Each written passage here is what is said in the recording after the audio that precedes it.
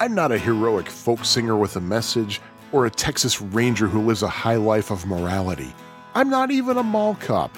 I'm just a schnook.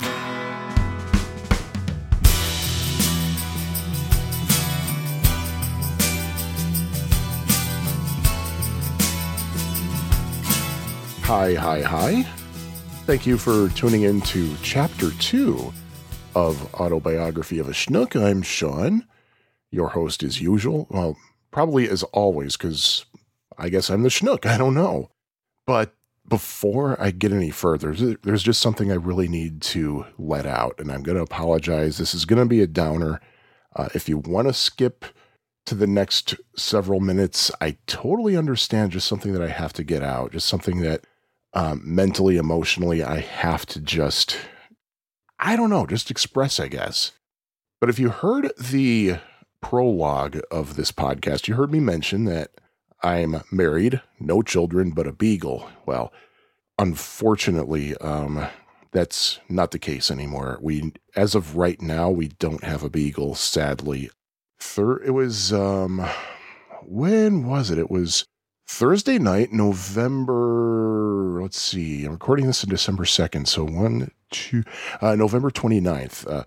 My wife and I were taking a class at the Old Town School of Folk Music here in Chicago, as we usually do.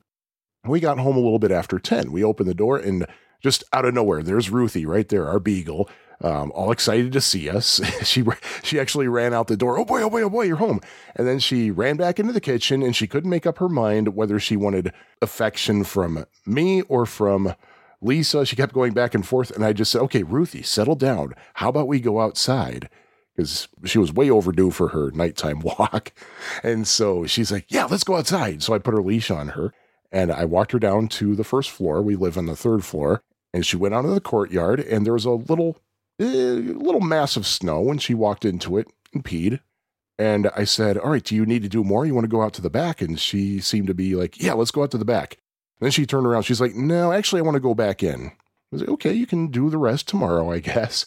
And she was 13, 14 years old-ish. More about that in a minute. And lately, she'd been a little bit slow, kind of going up and down the stairs. Sometimes she'd need a little bit of encouragement or maybe a little nudge in the butt. But now she went straight up and she went all the way up to the third floor, which is unusual because the entire time we had Ruthie, which was about 10 years, she would stop at the second floor because she was a lazy dog. She was a lazy little beagle. She didn't want to go up all the way to the third floor. In fact, the day we brought her home after we adopted her and we were walking her home, we walk up the stairs. And when she gets to the second floor, it's like, okay, come on, Ruthie, let's keep going. And she's like, are you kidding me? But we went all the way up to the third floor. And just as I opened the door, I heard her yelp, and then she collapsed and she was kind of gasping. And she struggled to get in, and she just completely collapsed, totally limp. And Lisa and I were just kind of shocked. And Lisa said, do you think she's gone? I said, I really don't know. And I tried to feel for a heartbeat, but I couldn't really tell for sure if I was feeling one or if I wasn't. And she got on the phone with the emergency vet and explained what happened. She said, I don't know if she died or if she's just unconscious. And they said, well, bring her in. We'll do whatever we can. And we drove her over to the emergency vet, and we walked her in. And, I said, I really don't think I think she's gone. And the tech said, well, we'll see what we can do. She might just be unconscious. We might be able to do CPR or something. And they guided us to the room. And, a few minutes later, they came in and confirmed that, it was already too late. And they asked if we wanted to see Ruthie for a little bit. And my wife said, well, yeah, we'd like to. So they brought Ruthie, her body for all practical purposes out to us. And we just kind of sat there and talked. And, it was just, I was actually bracing myself for this day because I knew that someday we'd have to lose the dog. I mean, it's something we knew from the beginning. It's just nature, We had talked about how you only get a dog for a little while, and then it's time to say goodbye. And I guess we just weren't expecting it.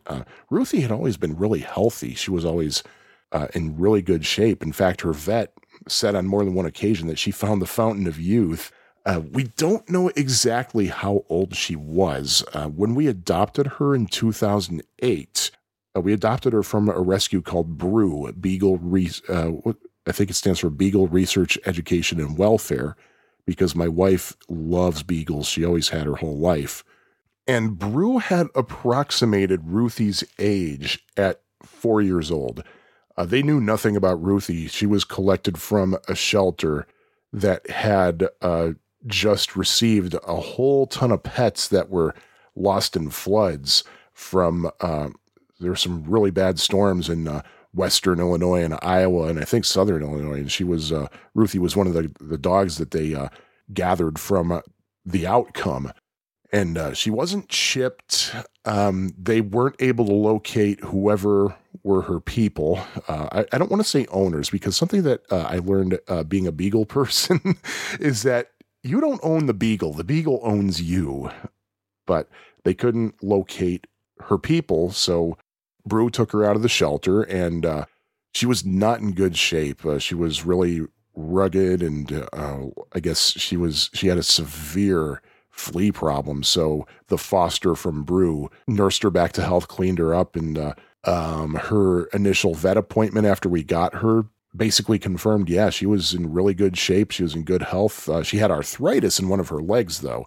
And the vet agreed with the assessment that she was probably 4 years old, but possibly even 3, because I guess the way they check a dog's age is wear and tear in the teeth. And I guess the teeth looked like the teeth of possibly a 3-year-old beagle. Obviously, they didn't know the dog's name, so BREW gave her the name Ruth Ann, which she answered to right away, and she also answered to Ruthie. So that's usually what we called her. We would call her Ruth Ann if we were scolding her for something.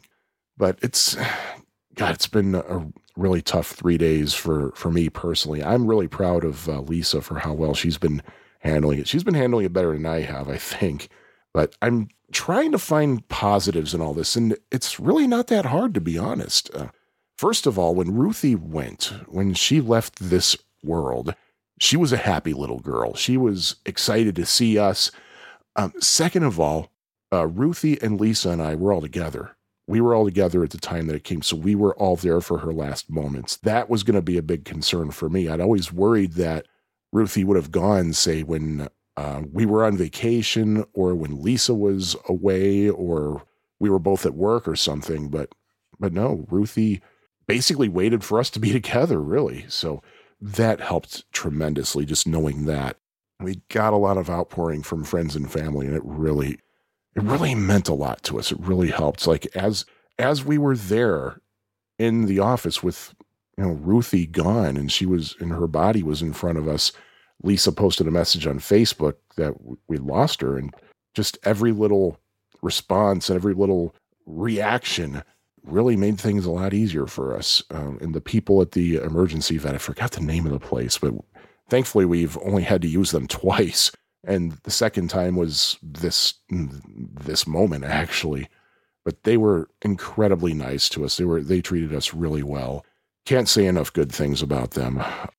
The next night, that Friday night, we went over to the Horseshoe Casino in Hammond, Indiana, because Brian Wilson was doing a concert there. And if you've heard any episode of this podcast so far, you know that Brian Wilson is one of our musical heroes. And we both felt we really needed music more than ever. So we went, and truth be told, Brian himself was hardly present at all. He just pretty much sat there, hardly even opened his mouth. Frankly, I don't think he should have even been there, because he's obviously in severe physical pain. He had to be helped out on stage, and he was limping really badly. And he had just recently had back surgery because, well, apparently back problems run in the Wilson family, from the Beach Boys, of course. Apparently Carl Wilson had some back problems. Their father, Murray, had back problems. I think Carney Wilson has back problems, too. And at 76, a history of back problems isn't good for you, He was clearly uncomfortable. He hardly even opened his mouth the whole show. Like a lot of other people in the band kind of sang lead on a lot of the songs. He only sang complete lead vocal, I think 3 songs. But nonetheless, the show was incredible. The band was amazing.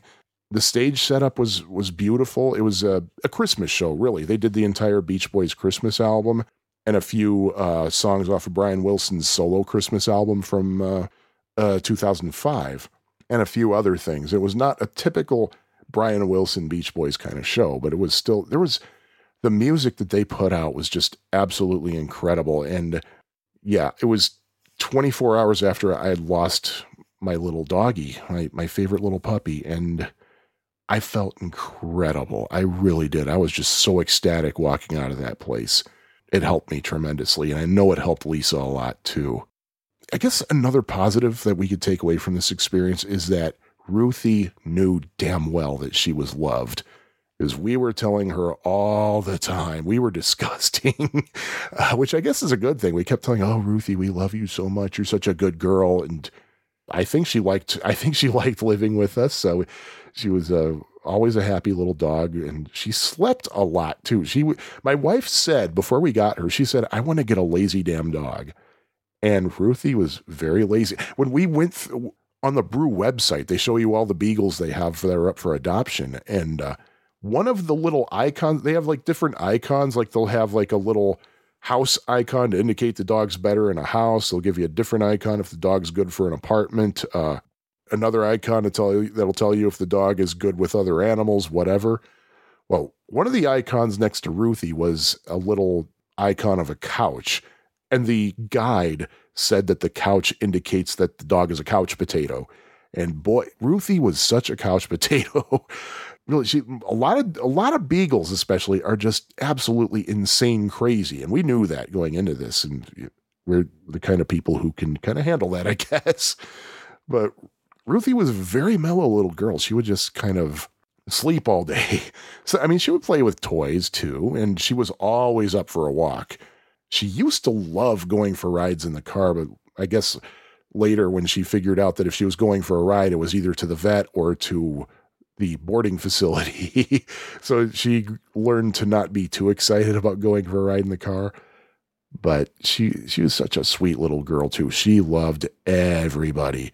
The only qualification you needed for Ruthie to love you was that you had to be a human being. That's it. She loved everybody. She didn't care about gender or race or size, any of that. It's just you had to be a human. And she was an attention slut too.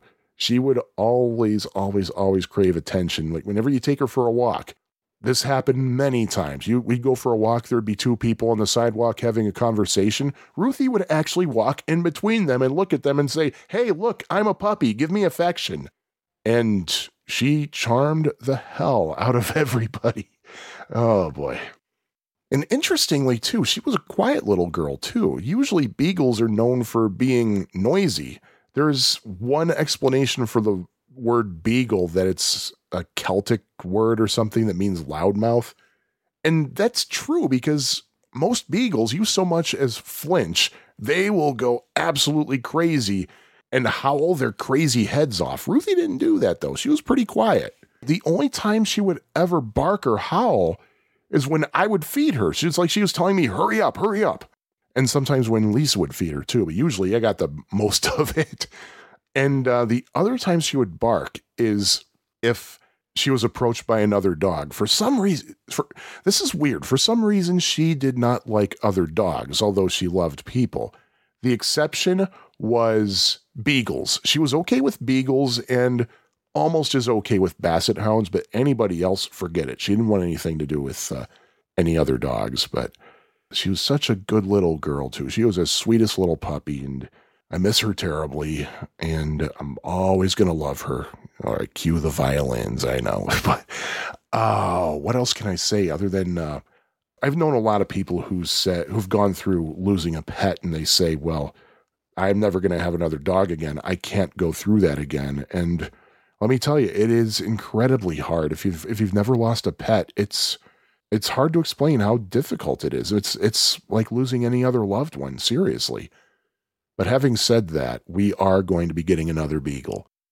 We had a talk years ago because we knew that the day would have to come. We'd have to say goodbye to Ruthie. So just years ago, when we knew it was still going to be at least naturally a ways off before we'd ever have to worry about that, we said, okay, here, let's talk about what to do when that time comes. And I said to Lisa, I said, I just want you to know I'm always going to want a dog. And she said, oh, me too, for sure. And even after Ruthie had already passed and we were still with her in the emergency vet, Lisa said, you want to get another dog, right? I said, oh, yeah. And she said, good, because we need one.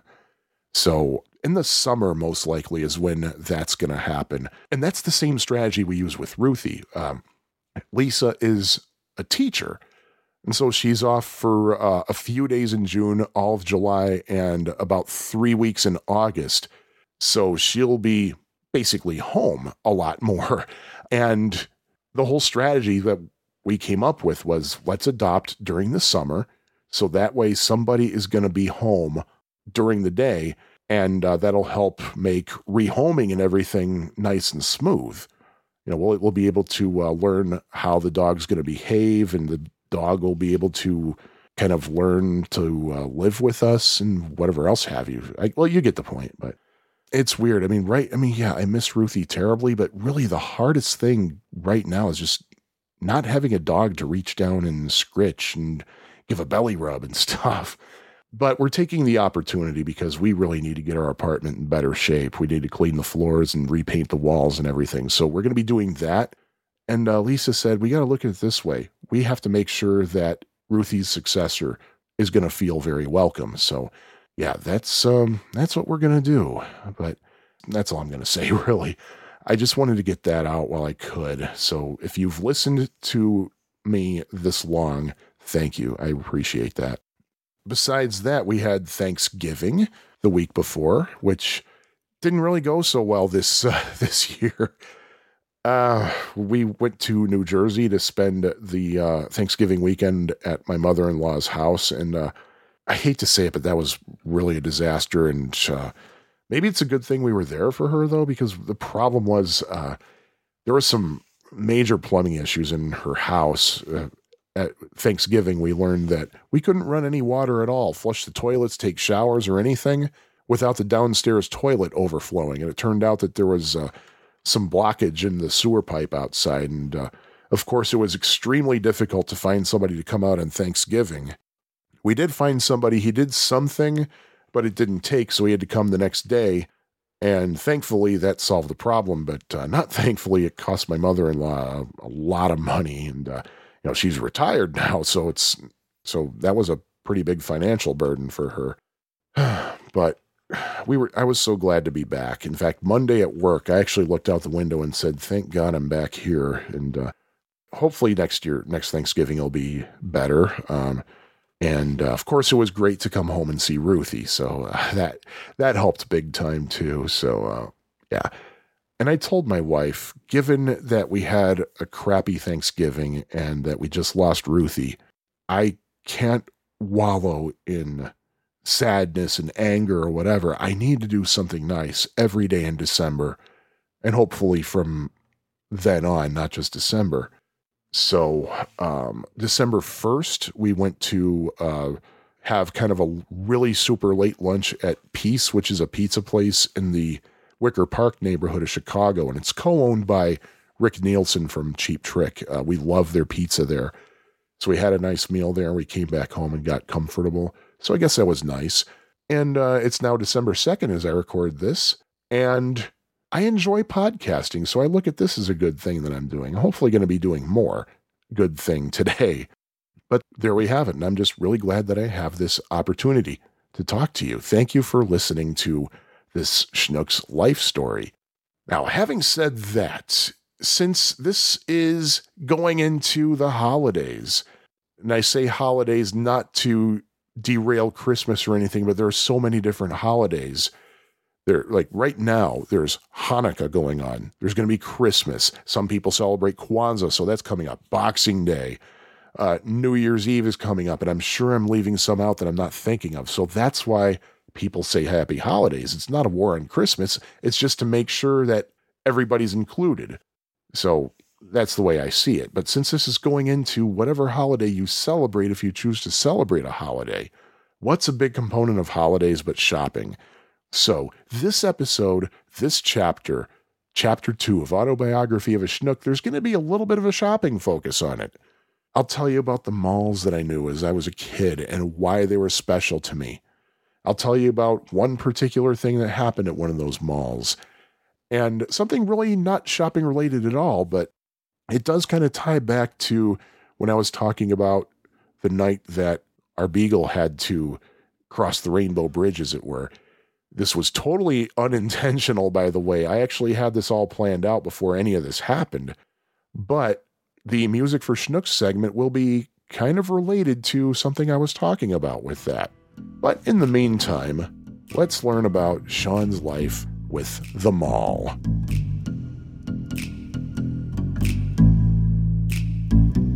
For the first 11 years of my life, I knew that there had to be somewhere, anywhere, better than the Kankakee area. I was born at St. Mary's Hospital in Kankakee, the same place where my mom went through nurses training, during which time she met my dad. From then to the summer of 1986, I lived in Bourbonnais. At one time, Kankakee was a major farming town and had a pretty nice downtown, but that was long before I was born, and from what I gather, it hadn't been that way since my dad was a child. I didn't like living there, and for the most part, I didn't like the people, although we had a couple of neighbors that we were good friends with and who sympathized with our dislike of the community. There wasn't much to do in greater metropolitan Kankakee, not much at all. There was a golf course in Bourbonnais called Bon Vivant, or Bon Vivant as some people called it. My dad and my brother Scott did use it frequently when the weather was nice.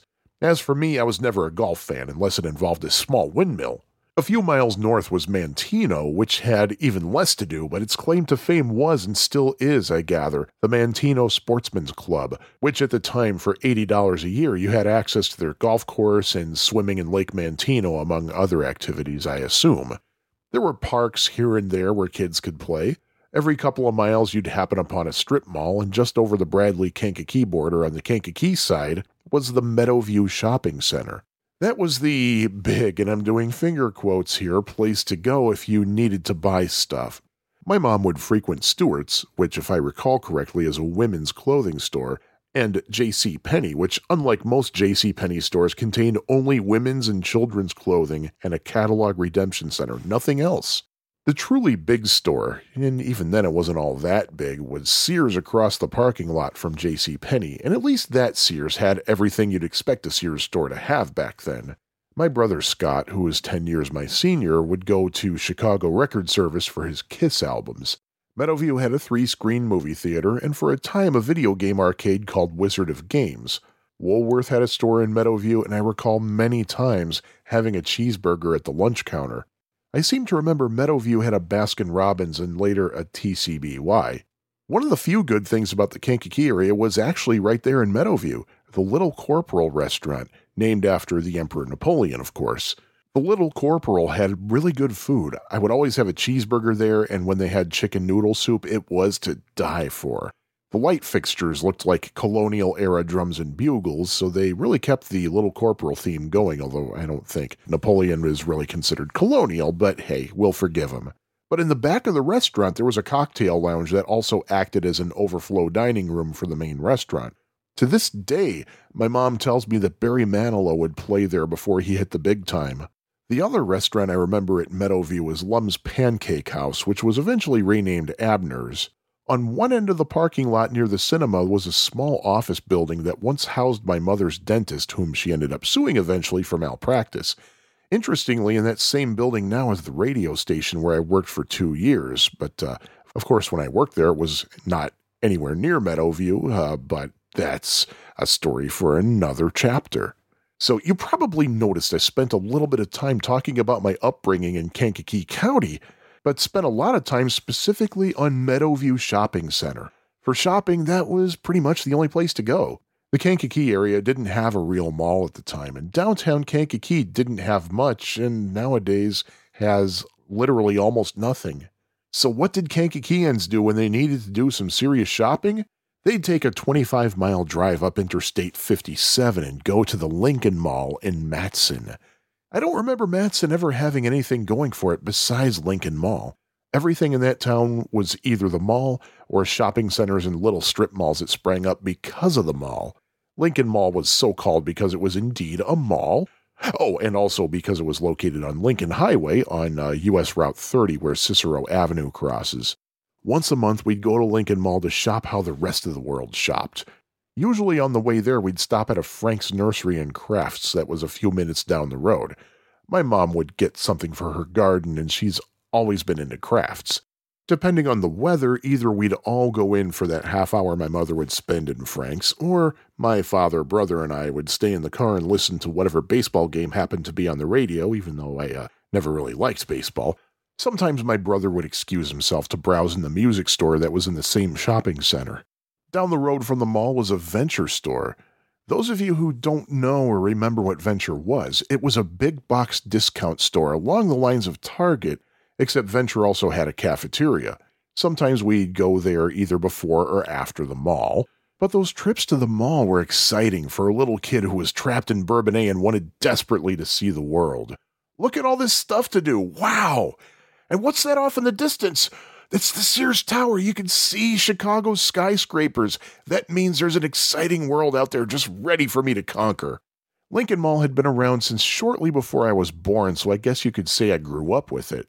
Those years we went to the mall were, I consider, the golden age of malls.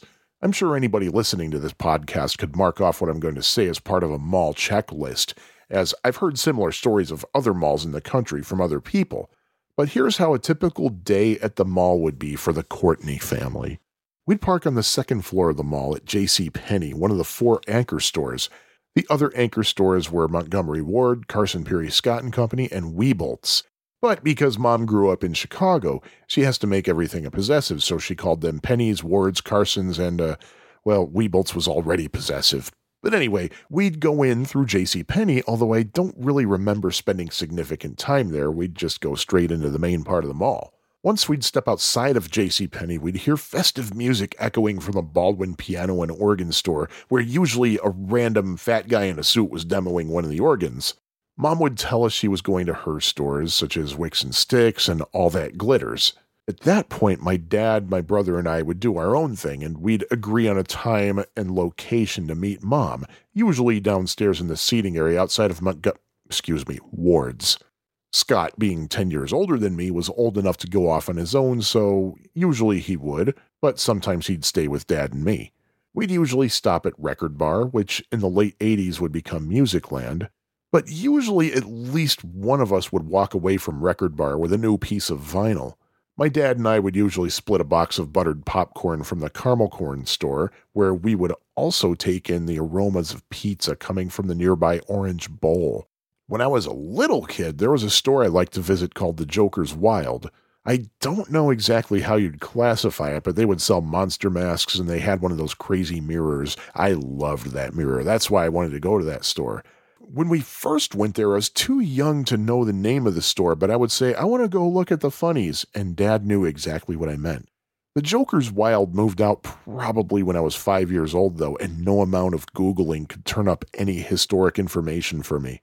As with most malls, Lincoln Mall had a corridor where there were restrooms, but down that corridor you could also rent lockers and strollers, a feature I've seen at no other mall to this day. The strollers were horse-shaped, and I definitely remember being plunked down on one of those things when I was young enough. We'd usually have lunch at the McDonald's. If any of my friends are listening, they may be surprised that reminiscing of pleasant memories would involve McDonald's. After all, I've been boycotting McDonald's since 1994. Having said that, McDonald's, I would be happy to accept you as a sponsor. Anyway, the McDonald's at the Lincoln Mall was actually really good. First of all, the food was surprisingly delicious. Second, there was a special feature at that McDonald's that I've seen nowhere else, be it another McDonald's or anywhere else. On the menu panel above the counter, there was a second-hand timer that would count a minute. There was a sign under the timer that said that from the moment you order the food, that second hand would not make a complete revolution by the time you got your food, and darned if it wasn't true every single time. But, okay, since I hate McDonald's, I do have to say something not positive. It was at this McDonald's when, at an early age, I unfortunately learned of my intolerance to onions the hard way. Let's just say it reminded me of 2 times we tried to go to my Uncle Nick's house for Thanksgiving, and If you don't know what I'm referring to, please listen to Chapter 1. By the way, it may be worth mentioning that the mall did not have a food court. All the food places were separate storefronts, but other than McDonald's and the Orange Bowl, I don't really remember what the other food joints were. For all I know, those might have been the only places where you could get what you may consider a meal, as in those days it wasn't uncommon for department stores to have their own cafeterias. For example, JCPenney had its own coffee shop where you could actually get a full breakfast or lunch. Lincoln Mall had most of the stores you'd expect to see in a mall. It had the standard mall bookstores, B. Dalton Bookseller and Walden Books, and it also had a much larger bookstore called Crocs and Brentano's. Seriously, that was a huge store, almost the size of a Borders or Barnes & Noble. For shoes, the mall had Foot Locker and Stride Rite, of course. For toys and games, there was Circus World. And of course, what would a mall have been without Chess King, Casual Corner, a Hickory Farms storefront, and the Gap? Remember the orange sign? Across the parking lot from the mall was the Lincoln Mall Cinema, but we never went there. But getting back to our typical monthly trips to Lincoln Mall, our usual pattern, which I don't think ever altered, was to enter the mall via JCPenney on the upper level, like I said before, work our way around the mall on the upper level, then take an escalator in the middle of the mall down to the second level, which, when I was a little kid, kind of scared me a little bit. But we'd work our way around the mall on the lower level and then end up back in JCPenney, and then take the elevator back up to the second floor, and as a little kid, the elevator felt kind of weird to me. Maybe we'd stop in the little coffee shop in JCPenney and have a drink or something, and then we'd leave. But let me get back to that escalator trip down to the lower level of the mall. I used to be fascinated looking down to the first floor from the second floor, especially when I was a toddler and my head wouldn't even reach the railing. I looked through the glass that had it not been there, I could have easily fallen right through onto the first floor. When you're a child that young, the height from the second floor to the first floor is pretty intimidating, especially when you also look at the ceiling. It looks astronomically high when you're that young. Perhaps that's why going down the escalator in the middle of the mall scared me when I was a wee tot. But once downstairs, there were things that were typical of malls that you just don't see anymore. There were really nice sunken seating areas made of cobblestones, of course with signs urging parents to not allow their kids to climb. There was at least one fountain where people would inevitably toss a coin. In the mall's later years, the fountains were gone and the sunken cobblestone seating areas were replaced with just flat floors with benches. The lower level of Lincoln Mall had something, though, that would shape my life for decades to come. Just a space or two away from Montgomery Ward was a place that was at first called Le Mans Speedway. Scott loved going there. I remember going to Le Mans Speedway once or twice. It was a pinball arcade. I liked playing the pinball machines, but it was too much sensory overload for my 5-year-old eyes and ears. My final assessment, I would love this place if it weren't so loud and noisy. But one day during our monthly trips, that same location was now called Aladdin's Castle, and it became a video game arcade, albeit with a decent number of pinball machines too. Aladdin's Castle couldn't have come at a better time. In 1982, I had just been introduced to the world that is video games. A visit to a Holiday Inn introduced me to Donkey Kong, Space Invaders, which I previously played on an Atari 2600 and had no idea there was a big version, as my 7-year-old self would call them at the time, and Pac-Man, sparking a Pac-Man fever in me that to this day is still infecting me. But wow, here was a whole storefront full of these games. And it seemed that over the next few years, Aladdin's Castle just kept getting bigger and bigger. By the time it grew to its largest, it was actually rechristened Bally's Aladdin's Castle. Many who remember Aladdin's Castle at that mall will talk of the bumper car track that was in the back, but honestly, I don't remember ever a bumper car track. What I do remember is that in the room that apparently once housed those bumper cars actually contained a lot of those cocktail table style video games. In fact, that's where I first played Ms. Pac-Man. And eventually the cocktail tables were replaced by Neo Geo machines. I'm guessing the bumper cars were there when it was still called Le Mans Speedway. But wow, Aladdin's Castle was the highlight of our monthly trips to Lincoln Mall. Dad would give me $1, which at Aladdin's Castle would give you 4 tokens. But that was it, no more than $1. No extra quarters, no nothing, just $1. If my brother had a leftover token he wasn't going to use, or if I found a stray token on the floor, I'd be allowed to use it. But Dad made it clear he wasn't giving me 1 cent more for video games. It was always heartbreaking to lose my last life on whatever game I'd play my last token, especially if I didn't score so well. Then again, playing 4 arcade games once a month guaranteed that I would never score well at all. Lincoln Mall, however, was not the only mall where we could have shopped. When we'd visit any of my relatives, our route would take us through Orland Park, which was roughly equidistant from our home in Bourbonnais. The centerpiece of Orland Park was the Orland Square Mall, which opened in 1976. We drove past it for years before ever going there, but one day in 1983, we decided to check it out. Orland Square was a little bit bigger than Lincoln Mall, but as my dad said, definitely prettier. The anchor stores were Marshall Field and Company, Carson Pirie Scott and Company, J.C. Penney, and Sears, or as my Chicago-born mother called them, Fields, Carsons, again, Pennies, again, and, Sears already had an S at the end. Orland Square also is a 2-floor mall, although Marshall Field actually had 3 floors. There were a lot of stores that Lincoln Mall also had, such as Record Bar and those 2 little bookstores, B. Dalton and Walden Books. There were some additional stores as well, such as Music Land and a jewelry store that, as far as I can tell, was exclusive to the Chicago area and called Bailey, Banks & Biddle. Interestingly, Music Land eventually bought out Record Bar, which meant that for a time, Orland actually had 2 Music Lands in the same mall. There wasn't a caramel corn store, however, but Dad and I carried over our popcorn habit anyway and got a box at the Sears candy counter. And whereas Lincoln Mall had a Baldwin store and also a Wurlitzer store, Orland Square had Ortegara's Musicville. One thing Orland Square had that Lincoln Mall never did was a food court. The food joints in the Orland Square food court, I think, were unique to Orland Square because I've never seen them anywhere else. There was the Great Potato Company or the Great Potato Factory, I don't remember exactly, but it was the Great Potato something or other.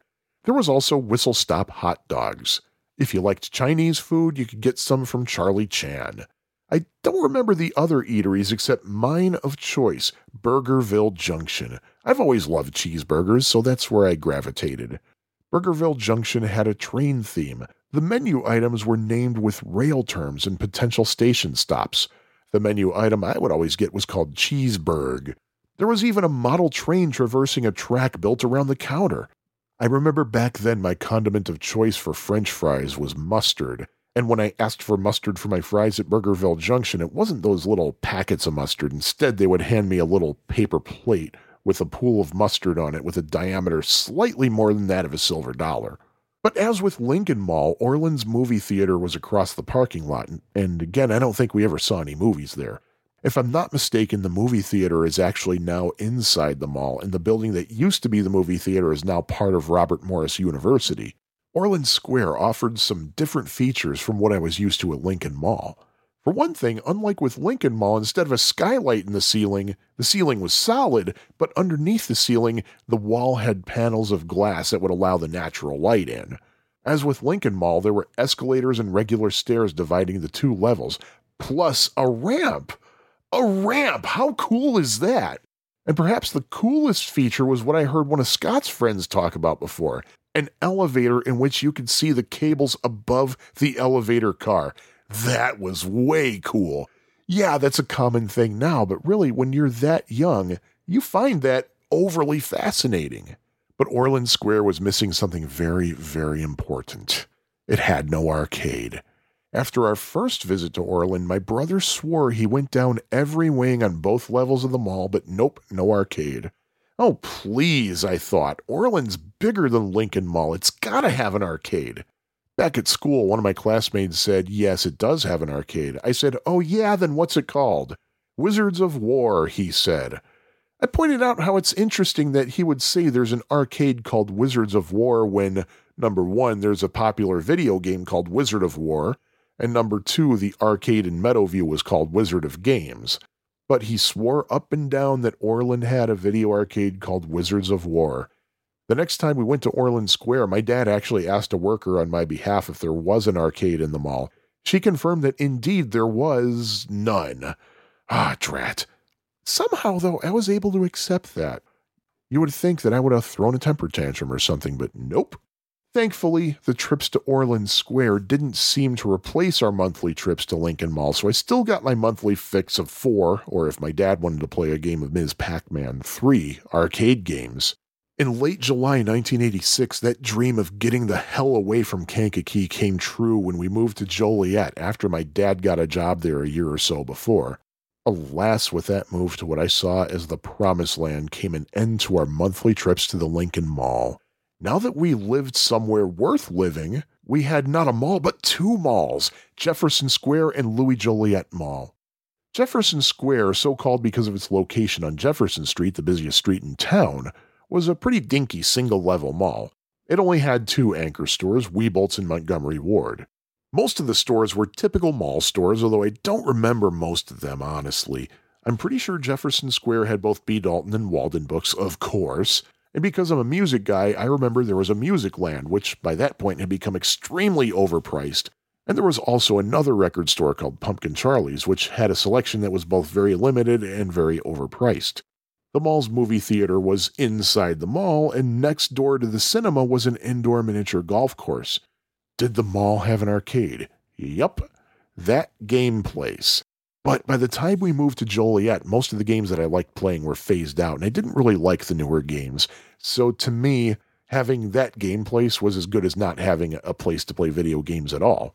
Then there was Louis Joliet Mall, which was way out west on the outskirts of town, bordering Plainfield. This was the much better mall, in my opinion. Still just one level, but a lot more to do. There were 4 anchor stores, JCPenney, Marshall Field, Bergner, and Sears. Now, say it with me, my mother always called them Penny's, Fields, Bergner's, and Sears. The Bergner chain would eventually be bought out by Carson Perry Scott and Company. There was and still is, I believe, a food court. I remember it containing a McDonald's, A&W, Sbarro, and Taco Bell. I know there was a Chinese place too, but I don't remember the name of it, nor do I remember what else was in that food court. But near the back of the food court and just outside the food court was Aladdin's Castle. Woohoo! But it was a very small Aladdin's Castle, at least compared to the one at Lincoln Mall, and it didn't have the Bally's name attached to it. And sadly, in terms of selection, it was basically that game place, but with 1 or 2 token classics. But still, in my opinion, it was a much better mall than Jefferson Square, although many disagreed with me. You may have heard Chris Rock once talk about how every locale had 2 malls, the mall where white people went and the mall where white people used to go. Jefferson Square fell into that second category, well, except it wasn't the mall that white people used to go, but pretty much everybody. There was a huge decline in shoppers at Jefferson Square after a gang shooting happened there sometime in the early 90s.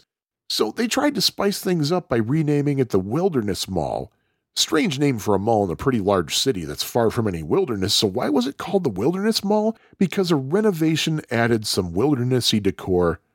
Oh, there's that red line again. Shut up, red line. Wildernessy is a word. Its centerpiece was a huge, fake plastic redwood trunk in the middle of the mall. If anything, that helped the mall die sooner than it would have otherwise. One time during my brief radio career, the station was doing a giveaway, and it was up to the air talent to determine how to give away the prizes during their shifts. When I was on the air that weekend, my contest was this. Name all 8 of the businesses still present at the Wilderness Mall. I stopped there on my way to the station that day and actually took notes. I think it was the late 90s when the mall completely died, and all that's left now is the Menards that took over Weebolt's. Sadly, that Chris Rock statement also applied to what was my locale from the day I was born until that July day in 1986. The 2 malls for my locale, Orland Square and Lincoln Mall. Lincoln Mall really started to decline, partly because of its lack of a food court, apparently. Occasionally we'd go back to that mall after moving to Joliet, but it was just sad to see it resemble nothing like what I remember. Aladdin's Castle shrunk significantly each time we went back. In fact, sometime in 1997, a couple of friends asked me to meet them at Lincoln Mall just to hang out after work one Friday night. Aladdin's Castle now no longer even had a name. It was just a storefront that was literally wide enough to have 2 aisles of video games, all of which were either beat-em-ups like The Simpsons and Teenage Mutant Ninja Turtles, and, let's be realistic, they're the same game, just different graphics, or one-on-one fighting games along the lines of Mortal Kombat. Little by little, Lincoln Mall literally shrunk. At least 1 or 2 anchor stores had folded, and when the mall couldn't replace those stores, those wings of the mall just closed permanently and were demolished. Due to various circumstances, a judge ordered the mall to completely go out of business in 2015, and 2 years later the mall was demolished save for Carson Perry Scott and Company, which the mall itself didn't actually own. But even then, Carson's went out of business in early 2018, officially making Lincoln Mall 100% dead. Now, Matteson doesn't really have anything except car dealerships and a megachurch. Sure, Orland Square still exists, but it's not like it once was. A lot of the charm about it that I loved in the early 80s has been replaced with banal whiteness that makes it look no different from any other mall. The ramp was taken out at some point, and the food court no longer has those unique eateries. So in a way, my Orland Square also is dead. I think the death of the mall actually happened in the 90s. That's when one mall wasn't much different from the next. I think it really occurred to me when I visited the Mall of America in Bloomington, Minnesota in the fall of 1992. Largest indoor mall in the world? Sure, but that's all it was, just a large mall, a 4-level mall. The 4th floor consisted entirely of movie theaters, and through the rest of the mall there were multiple occurrences of the same store, so you wouldn't actually have to meander the entire mall to go to a particular business. So, what's the point? Well, of course, they also had Camp Snoopy, which is fine if indoor amusement parks are your thing. But other than that, it's a big mall with nothing you can't get in any other mall. Sometime in the 90s, the Northfield Square Mall was born. Located in Bradley, Northfield Square finally gave the Kankakee area a sorely needed place to shop with stores that, well, people have actually heard of. I've been there a few times, but hey, it's a 90s mall. There are only 2 things I remember. First, the food court had a Taco John's, which I only recently learned exists outside the Kankakee area. But at least when I was a kid, Taco John's claim to fame was they'd give kids free tacos for A's on their report card. Limit 2, if I recall correctly. The other thing I remember was a small statuary that I can't believe actually got past whatever approval processes were in place. I have a picture of it, and I will absolutely link it in the online bibliography at schnookpodcast.com. You know, it's kind of funny. When malls were all the rage, they were blamed for the death of the downtown. By nature, malls were designed to be on the outskirts of town. Case in point, as I said before, Louis Joliet Mall was built on the far side of town, right on the town's border. Before that mall, the hot spot in town was Chicago Street downtown, where all the major department stores once were. The purpose of shopping malls was to make it easy for people who live off the beaten path to go shopping without having to trudge all the way downtown hoping to find a place to park for a reasonable price. Unfortunately, the birth of malls encouraged the stores to leave Main Street for the suburban indoor shopping centers.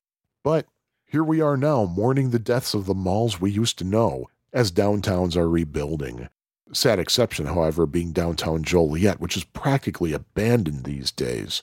The malls that exist now are pretty much all the same. They seemingly all have the same stores that cater to teenagers, especially girls, with not much variety at all.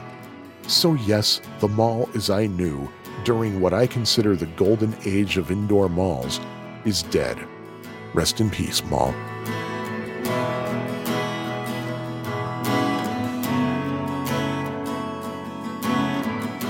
Wow, I have some really fond memories of both Lincoln Mall and Orland Square. Interestingly, the memory that I have the most detail of is from when I wasn't even 5 years old yet.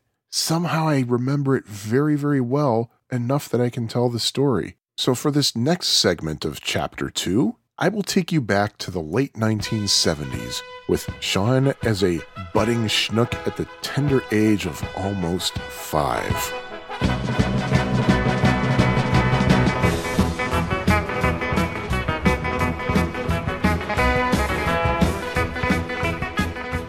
A tradition for David Letterman was that on his last show each year before Christmas, Jay Thomas would be one of his guests and would tell his famous Lone Ranger story. If you've never heard Jay's Lone Ranger story, I strongly urge you to look it up on YouTube. It's a classic Shaggy Dog story with a wonderful punchline. I'm not going to tell the story myself. Instead, I have my own Lone Ranger story, but I confess that it's not quite as classic. In the summer of 1979, my parents had learned that the Lone Ranger would be making an appearance at the Lincoln Mall. They made a huge deal about going to the mall so that I could meet the Lone Ranger. Only problem is, I had no idea who this Lone Ranger character was. It was August 1979, about 2 months shy of my 5th birthday, when the Lone Ranger would be there in person to sign autographs, and I would be there to meet him. My mother went off to do her usual shopping, while my dad took me to the Lone Ranger's line. Again, I need to emphasize, I had zero idea who the Lone Ranger was or why my parents made it a big deal for me to meet him. It came close to my turn to meet the Lone Ranger. My dad bent over to talk to me and said, "Now make sure you say to him, 'I see you on TV.' Once again, I'm perplexed. I never saw this guy on TV, ever. Nonetheless, when it was my turn in line, I dutifully said to him, as my dad told me to, 'I see you on TV.' The Lone Ranger said something to me in response, but I don't remember what. I'm pretty sure it was very friendly, though. He gave me an autographed picture, and I was on my way. Of course, I did eventually learn who the Lone Ranger was, and my thought always was simply that whom I saw was just a guy in a Lone Ranger costume. Big deal.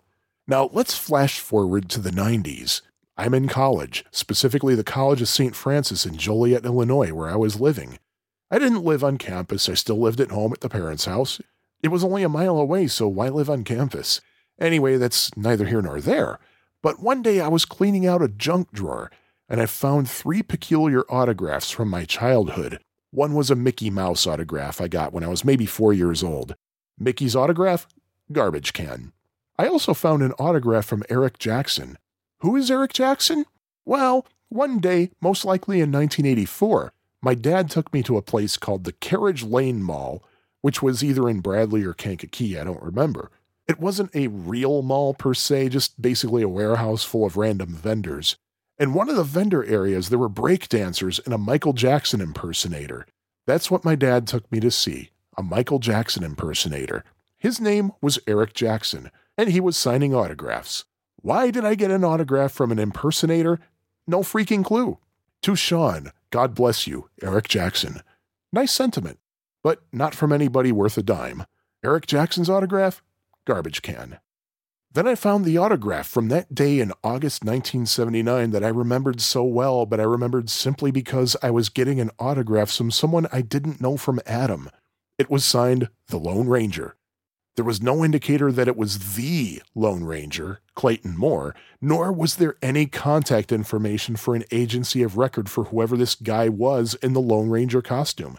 It just supported my belief that my parents took me to a mall 30 miles away to meet a guy dressed as the Lone Ranger, just as you'd see a guy in a Santa Claus costume or, of course, a Mickey Mouse character actor. Confident that I had an autograph from a guy in a Lone Ranger costume, the autograph photo of, well, whoever was wearing the Lone Ranger costume, garbage can. It only makes sense that since we skipped 2 decades for this flashback, we should skip 2 decades again. Let's talk about sometime in or after 2010. I've become an adult long since I met that guy dressed as the Lone Ranger. I'm married and living in Chicago. Lincoln Mall was a special place for me in the 70s and 80s. I Googled Lincoln Mall in hopes of finding perhaps some vintage pictures of the mall. But what did I find? A blog entry or two talking about that day in August 1979 when the Lone Ranger was at the Lincoln Mall, complete with pictures. And what's more, it turned out it was Clayton Moore, the real Lone Ranger. Not the only or original actor to play the Lone Ranger, mind you, but the definitive Lone Ranger. And I had thrown out an autographed picture of Clayton Moore. To this day, I'm at a loss as to why he signed the picture of the Lone Ranger and there was no mention of Clayton Moore anywhere, not even on the back, and no contact information for his agent. Can you blame me for not believing it to be the real thing? If you're interested in a Lone Ranger autographed picture from August 1979, it's probably somewhere long covered up in a garbage dump in Joliet. Happy hunting! Oh, and where do my wife and I live in Chicago? Just a few feet away from the alma mater of one Clayton Moore. We take our dog to defecate on the lawn where Clayton Moore went to high school. That certainly adds insult to injury after throwing away his autographed picture. I offer my apologies to the late Clayton Moore. Mr. Moore, wherever you are, I sincerely apologize. And since that fateful day in 1979, I actually have seen you on TV.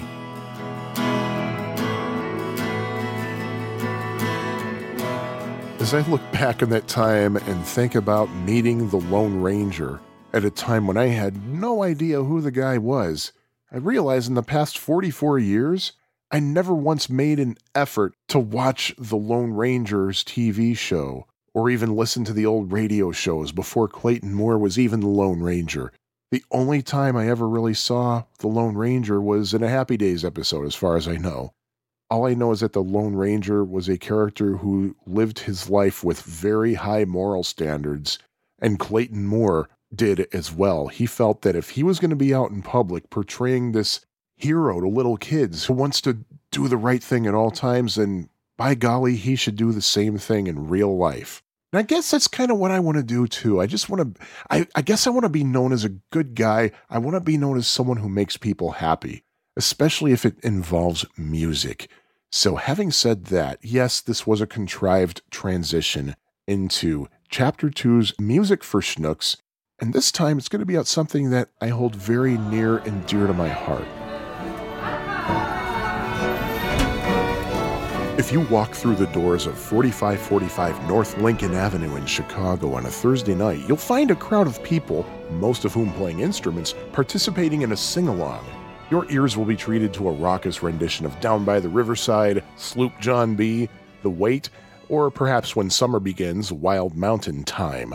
Near the building's entrance, you can see guitars that were owned by Big Bill Broonzy and John Lennon, and one of Pete Seeger's banjos with one of his trademark "This Machine Destroys" messages. Traverse that building or the main building across the street any day, and there will be classes in progress where people learn how to play oud, choreograph some dance moves, or collaborate on an arrangement of a song by Wilco or the Grateful Dead. And for the time being, the same things might be going on at 909 West Armitage Avenue, just a short ride on the CTA Brown line from the Lincoln Avenue buildings. This is the Old Town School of Folk Music. Steve Goodman, John Prine, Roger McGuinn. If one or more of those names sound familiar, you have the Old Town School to thank for helping them get started. Speaking of McGuinn, if you're a fan of his, you may remember that he talked about the school on his Live from Mars album from 1996. In fact, that's how I first found out about the Old Town School. Yes, I was 21 years old. Yes, I never heard of the school before. What do you want from me? I was just a young, ignorant, recent college grad from the burbs. I didn't know what was going on in the city. But hey, the fact that I never heard of it certainly meant that it must have closed long ago, right? Well, I guess what I already said kind of gave it away that no, it did not close, and yes, it is still open. But flash forward 9 years, specifically August 2005. My wife and I were living in New Jersey, but we were attending Beatlefest at the Hyatt Regency O'Hare. Meanwhile, the Clio Theater in Clio, Michigan suddenly closed, which meant that Brian Wilson's scheduled concert there had to be rescheduled at a different venue. By a serendipitous coincidence, the show was rescheduled for the Park West in Chicago while Lisa and I were in town. We were driving down Armitage Avenue down the street from the Park West, and we passed a building with a sign on it saying Old Town School of Folk Music. Wow, I guess it still exists. Lisa and I had often talked about how we wanted to move to Chicago. Well, I knew that when the time came, I had to take a class at the Old Town School. Whom am I kidding? It'll be years before I'll be able to move to Chicago. So flash forward again, 7 months. Well, wouldn't you know it, I find out I'm starting a new job in Chicago in May. Due to various circumstances, I can't take an Old Town School class, but I do see a songwriting workshop on the schedule for only $25. Well, that's something at least. Specifically, the workshop was called Write a Great Song in 20 Minutes, or something along those lines. Spoiler alert, I couldn't. Something about the vibe in the building, a former library, the classroom, the students, the instructor, something about those vibes told me I was in the right place. I knew that as soon as Lisa and I were back on our feet, I'd be taking regular classes here. A little over a year later, I signed up for my first course, Chicago Blues Harp 1.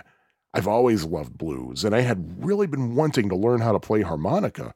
You can imagine I was pretty excited to take this course until the Old Town School called me to say they couldn't get enough enrollments, so they had to cancel the course.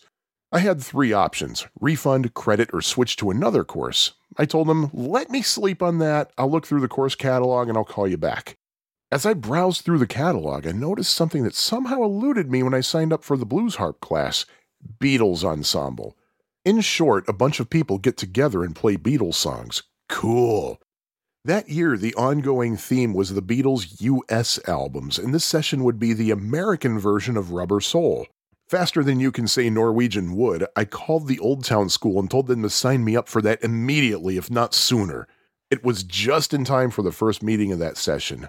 My acoustic 12-string and I arrived in the basement classroom and met Steve Levitt, the instructor. Steve is your classic aging hippie. Long gray hair and a ponytail. He's a deadhead. In fact, he looks a little like Jerry Garcia now that I think about it. And the kicker, he graduated from Kent State. The man is a legend at the Old Town School. And he's a really nice guy, too. He was very welcoming. And I learned quickly how seriously Steve takes the Beatles, as he should.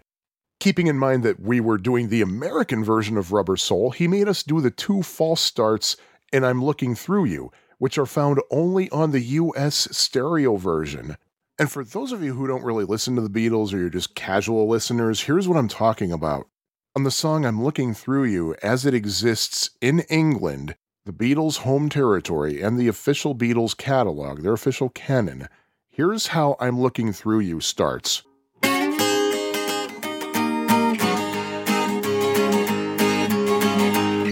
Something like that.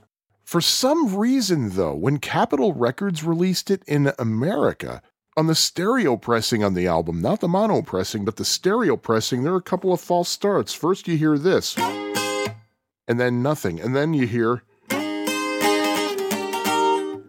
and then the song goes on like expected. So that was kind of odd, and it just shows how seriously Steve took the Beatles that he made us do those 2 false starts. In fact, one of the other students in the class told me that when they did Magical Mystery Tour, Steve went so far as to include Death Cab for Cutie, a song by the Bonzo Dog Doodah Band that was featured in the Beatles' disastrous 1967 TV special. I only did 2 sessions of Beatles Ensemble. Mainly because it was too crowded. A lot of people enroll in that class. We're talking 20, possibly 30 students. What was the point if there were so many people I couldn't even hear myself? My memory fails me as to what I signed up for next. It might have been the Chicago Blues Harp class I wanted before, and it was taught by Greg Gabor, who I believe is no longer at the school. The first thing I learned in that class was how hard it is to blow a single note cleanly on a harmonica. You have to develop an embouchure that involves either puckering your lips tightly enough so that air only goes through one reed, or using your tongue to block the surrounding holes. Bending the note was a new challenge too. It involves even more embouchure, and in my case, jamming and bending the tongue against the comb of the harmonica. Of course, I also learned some history of blues harp and the importance of Little Walter Jacobs, Big Walter Horton, Sonny Boy Williamson II, and George Harmonica Smith. By the way, if you've never heard of Walter Horton, he's the harmonica player performing with John Lee Hooker in the movie The Blues Brothers. Stories of Walter's miserable attitude are legendary. One story that I heard was that a teenage fan found out where Walter lived on the south side of Chicago and decided to drop by Walter's house to see if he could get a lesson. This kid procured a bottle of liquor because he knew that a bottle of liquor would be the only way he could get Walter's attention. So he went up to Walter's house and rang the bell. Walter answered the door. "What do you want, kid?" Our friend the teenager handed the bottle of liquor to Walter, who immediately grabbed it. "Can I get a lesson from you?" Walter replied, "Sure, kid. Here's your lesson. Take your harmonica and go like this. There's your lesson." That was Chicago Blues Harp 1. There was also a Chicago Blues Harp 2 class, but Greg advised us to skip right over to 3, because 2 was just a repertoire class. So I did just that. I skipped over to Blues Harp 3, which Greg taught.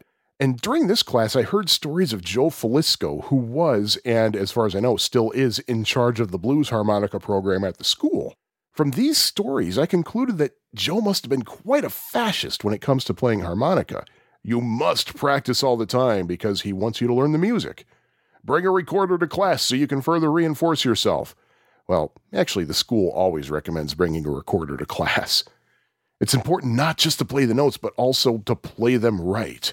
And on. He sounded like a hard ass. So after I took a few rounds of Chicago Blues Harp 3 with Greg, I signed up for Joe's class and found that he was Well, not the dictator that I thought he would be. He was seriously a nice guy and very encouraging, very complimentary, but the man clearly knows what he's doing. Joe is actually a blues harp legend. He makes and sells custom modified harmonicas, and apparently is one of maybe 2 people on the face of the earth who can play any song using any diatonic harmonica. Speaking of which, that's another thing you learn early on. Generally, there are 2 types of harmonicas you might encounter in your blues harp world, the most common being a diatonic harmonica. And diatonic harps play 1 chord when you blow, and a chord a 5th away when you draw. For example, I have here in my hand a B-flat diatonic harmonica, which means when I blow, it's going to play a B-flat chord. When I draw, it's going to be a 5th away. So a 5th from B-flat, you go B-flat is 1, C is 2, D is 3, E is 4, and then F is 5th. So when I draw, I should hear an F chord. Typically, the key of the song dictates which harmonica you're going to use. If this song is in E, then you're going to use an A harmonica. Why not an E harmonica? Well, because E harmonicas play E chords and B chords, but in a standard 12-bar blues tune, you're going to require mostly E and A. So an A harmonica is going to give you those A and E chords. Diatonic harmonicas have most of the notes in their respective scales, and to play the missing notes, that's when you have to bend the note. So if you're playing a B-flat harmonica but drawing it, which means you should get every note in the F scale, you can't. You're going to want to play a B-flat or a B in the F scale, so you have to use some bending techniques with your tongue and your embouchure, as they call it. And it comes out something like that. Then there are chromatic harmonicas, which have all of the notes of a scale, hence the term chromatic. Chromatics also have a button on the side. You push the button and the key goes up a half step. There's the button, and notice that when I play this thing, it's going to go up half a step when I press the button.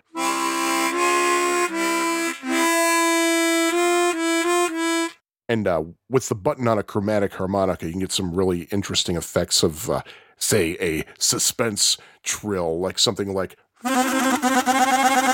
And because of that button, instead of just 2 chords, a chromatic harmonica can actually give you 4 chords. It's usually the key of the harmonica when you blow, and then the minor the next whole step up when you draw. And of course, the button sharpens everything by a half step. For example, the chromatic harmonica that I have in my hand right now blows a C chord. And when I draw, it's going to give me a D minor. Well, actually, it might even be a B diminished, now that I think about it, but let's just call it a D minor. And if I hold the button down and I blow, it's going to be a C sharp major, and then a D sharp minor when I draw. And these harmonicas, the chromatics, that's usually what Stevie Wonder uses, and that's what John Lennon used on Love Me Do. Another thing about Joe Falisco's classes, he has a 3-piece backup band consisting of a drummer, a bassist, and a guitarist. The guys in the band, Shoji Naito in particular, they're all expert harp players too. One day, Joe handed the lesson over to one of the guys in the band. I don't remember who it was, but it wasn't Shoji. But his lesson was how to play blues on a chromatic harmonica.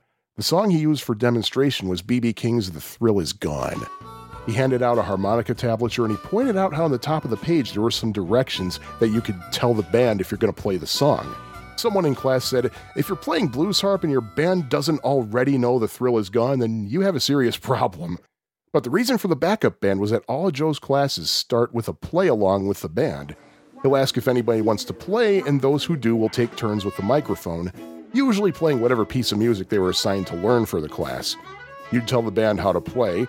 I never did learn all those special terms, but thankfully they always knew what I wanted them to play just on the title of the song.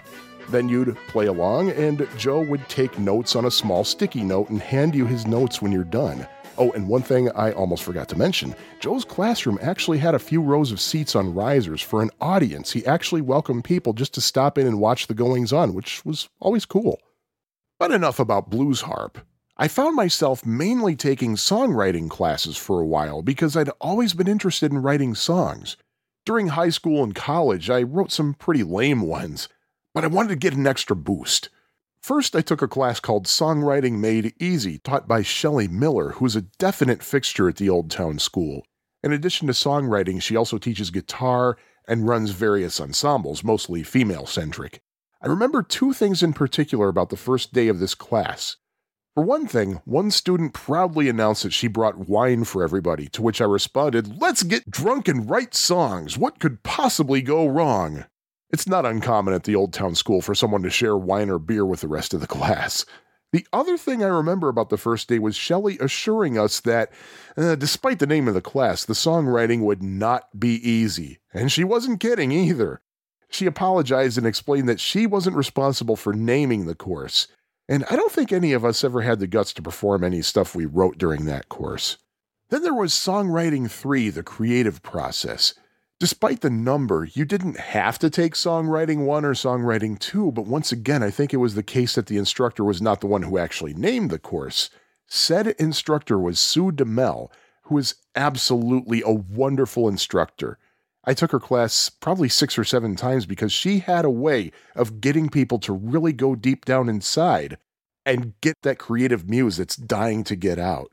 Sue's exercises were incredibly useful. For one, she'll have people go home and choose 3 photographs completely at random and do a song that tells a story connecting those 3 pictures. Another one of her assignments was to literally take an existing song and write a new song based on those chords, but in reverse. That one gave me a song that I'm proud of that was, well, influenced by Ruthie the Beagle, and it will definitely be included in a future edition of Music for Schnooks. And the final assignment in Sue's class was always the same. Taking what you've learned from this course, write the best song you have in you. I must have done something right the first time because when I first took Sue's course, every week she was pointing out to me how I kind of missed the point or missed a lot of opportunities.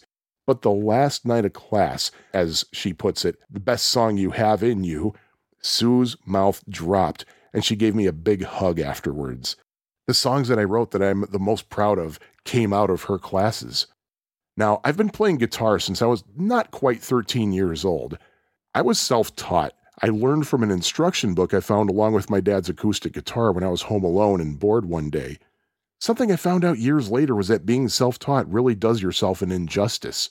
It was kind of driven home when I applied to be a guitar tutor one day, but I was turned down for the job on the spot because I didn't know things like pentatonic scales, still don't, and I couldn't explain how I would improvise given a certain key. The guy who interviewed me said, "Well, you definitely know how to play, I just heard you play, but you don't know how to teach. Do yourself a favor and take a lesson, and a whole new world will open up that you never knew existed." With that in mind, years later I took Bob Goins' guitar fingerboard theory class at the Old Town School, and just the first day really opened my eyes. There's actual technique I never learned. For example, you want to assign each of your 4 non-thumb fingers. Yes, the thumb is considered a finger, look it up. Assign each of your non-thumb fingers 4 adjacent frets and keep your fingers on those frets unless you need to move your whole hand to a new position. Whoa. The idea was that when you play riffs and solos, it might sound like you're moving your fingers all over the place, but it looks like your hand isn't moving at all. What I learned truly was eye-opening, just as I was told when I was turned down for that guitar tutor position. However, despite all the cool stuff I learned in Bob's class, I'm still a mediocre player. I never learned how to fingerpick properly either. Fingerpicking is this kind of thing you do. You kind of play broken chords one note at a time, kind of alternating from high to low.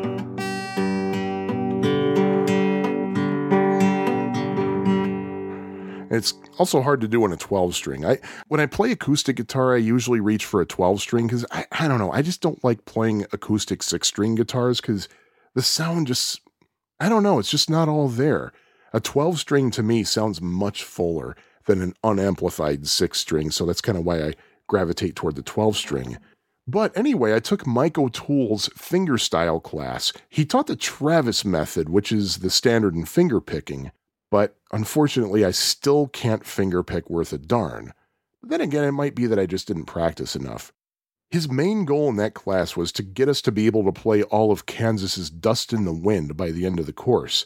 I was one of only 2 students in that course, and neither one of us could get all the way through. Mike was totally understanding because there are some really hard finger-picking patterns in there that require a lot of stretching that you really got to get your fingers used to. Mike told us that when Dust in the Wind first came out when he was a teenager, you didn't really have to play much of it at all to get the girl. He said that everybody felt the song was very deep and introspective, and just the fact that you would want to play a sensitive song was enough to make the girl go crazy for you. The last night of class was shortly before Christmas, so for the last meeting, he taught us a simpler version of fingerpicking that would work for songs like Feliz Navidad, like say something like this.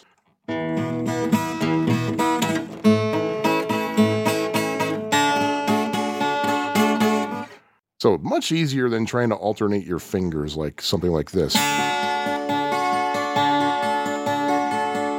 And that's probably the best I ever fingerpicked right there. But anyway, the Old Town School also offers private lessons. I did take a few piano lessons, having taken lessons throughout college, but I just kind of lost interest, so I didn't re-up for more lessons. Having said that, I often do consider one-on-one lessons for drumming because I really would love to learn how to play drums. The only problem, though, is I don't have my own drum kit, and I'm sure the other tenants in my building are thankful for that. So I'm not sure how exactly I would practice, but I can always look into it. And of course, there are the ensemble classes. You already heard me talk about Beatles Ensemble, but I've been involved in many other ensembles. Beach Boys, Monkees, Neil Young, Psychedelic Garage, whatever else have you. I usually switch between bass and regular guitar, depending on the need. Except for the Beatles Ensemble, it does seem that there's unfortunately always a dire need for drummers. They don't really sign up for these courses for some reason.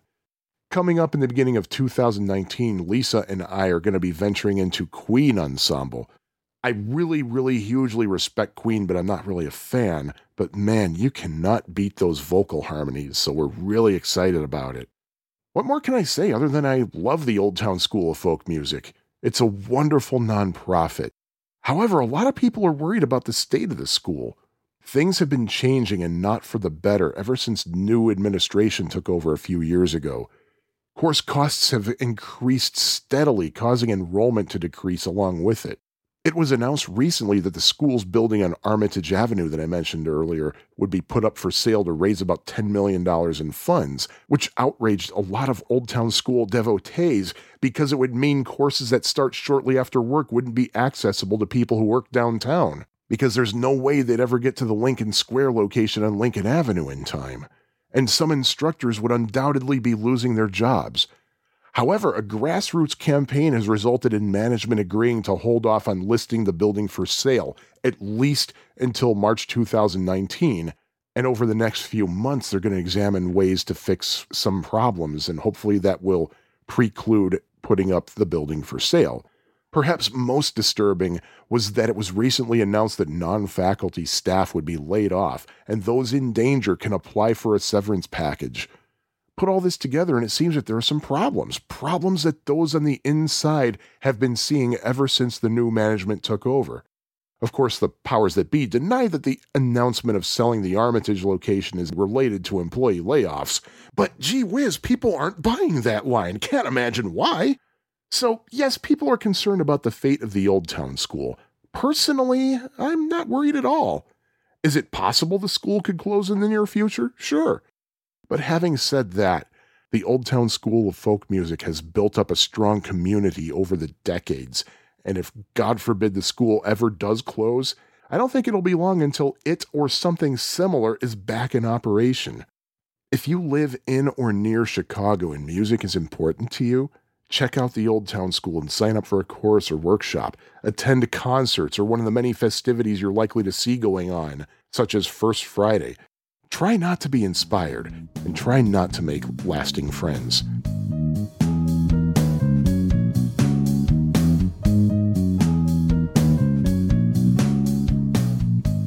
Well, thank you for allowing me to get that seeming commercial for the Old Town School of Folk Music out.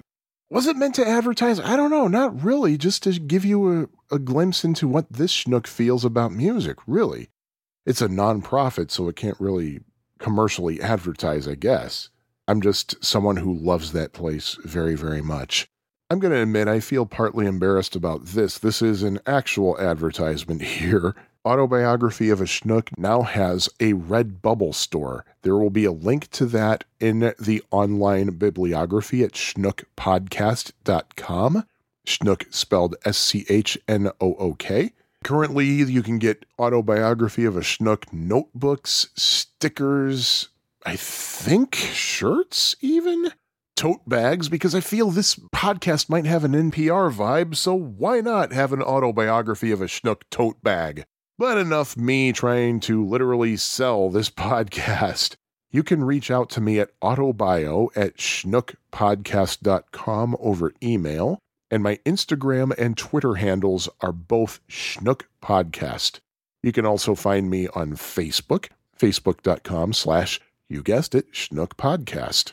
I was originally planning for this to be the only episode of December 2018. However, I realize that's a lot of negativity in this episode, from my beagle passing the Rainbow Bridge to the possibility of losing the Old Town School. I want to end the year on a happy note. So I'm going to do another chapter of Autobiography of a Schnook. And given how close to Christmas it's going to be, you better believe there's going to be a lot of Christmas in it, a lot of happy Christmas stuff. So thank you all for listening, and I also thank Lisa for her undying support and encouragement. And I also thank Amy Goodchild for keeping me honest about my Orland Square recollections. So I'll talk to you all again in a week or two, give or take. And always remember, the good goes around. And that's why I'm going to do another chapter for this month, because I want some goodness out there and I want to try to help give it to you. All the best, my friends.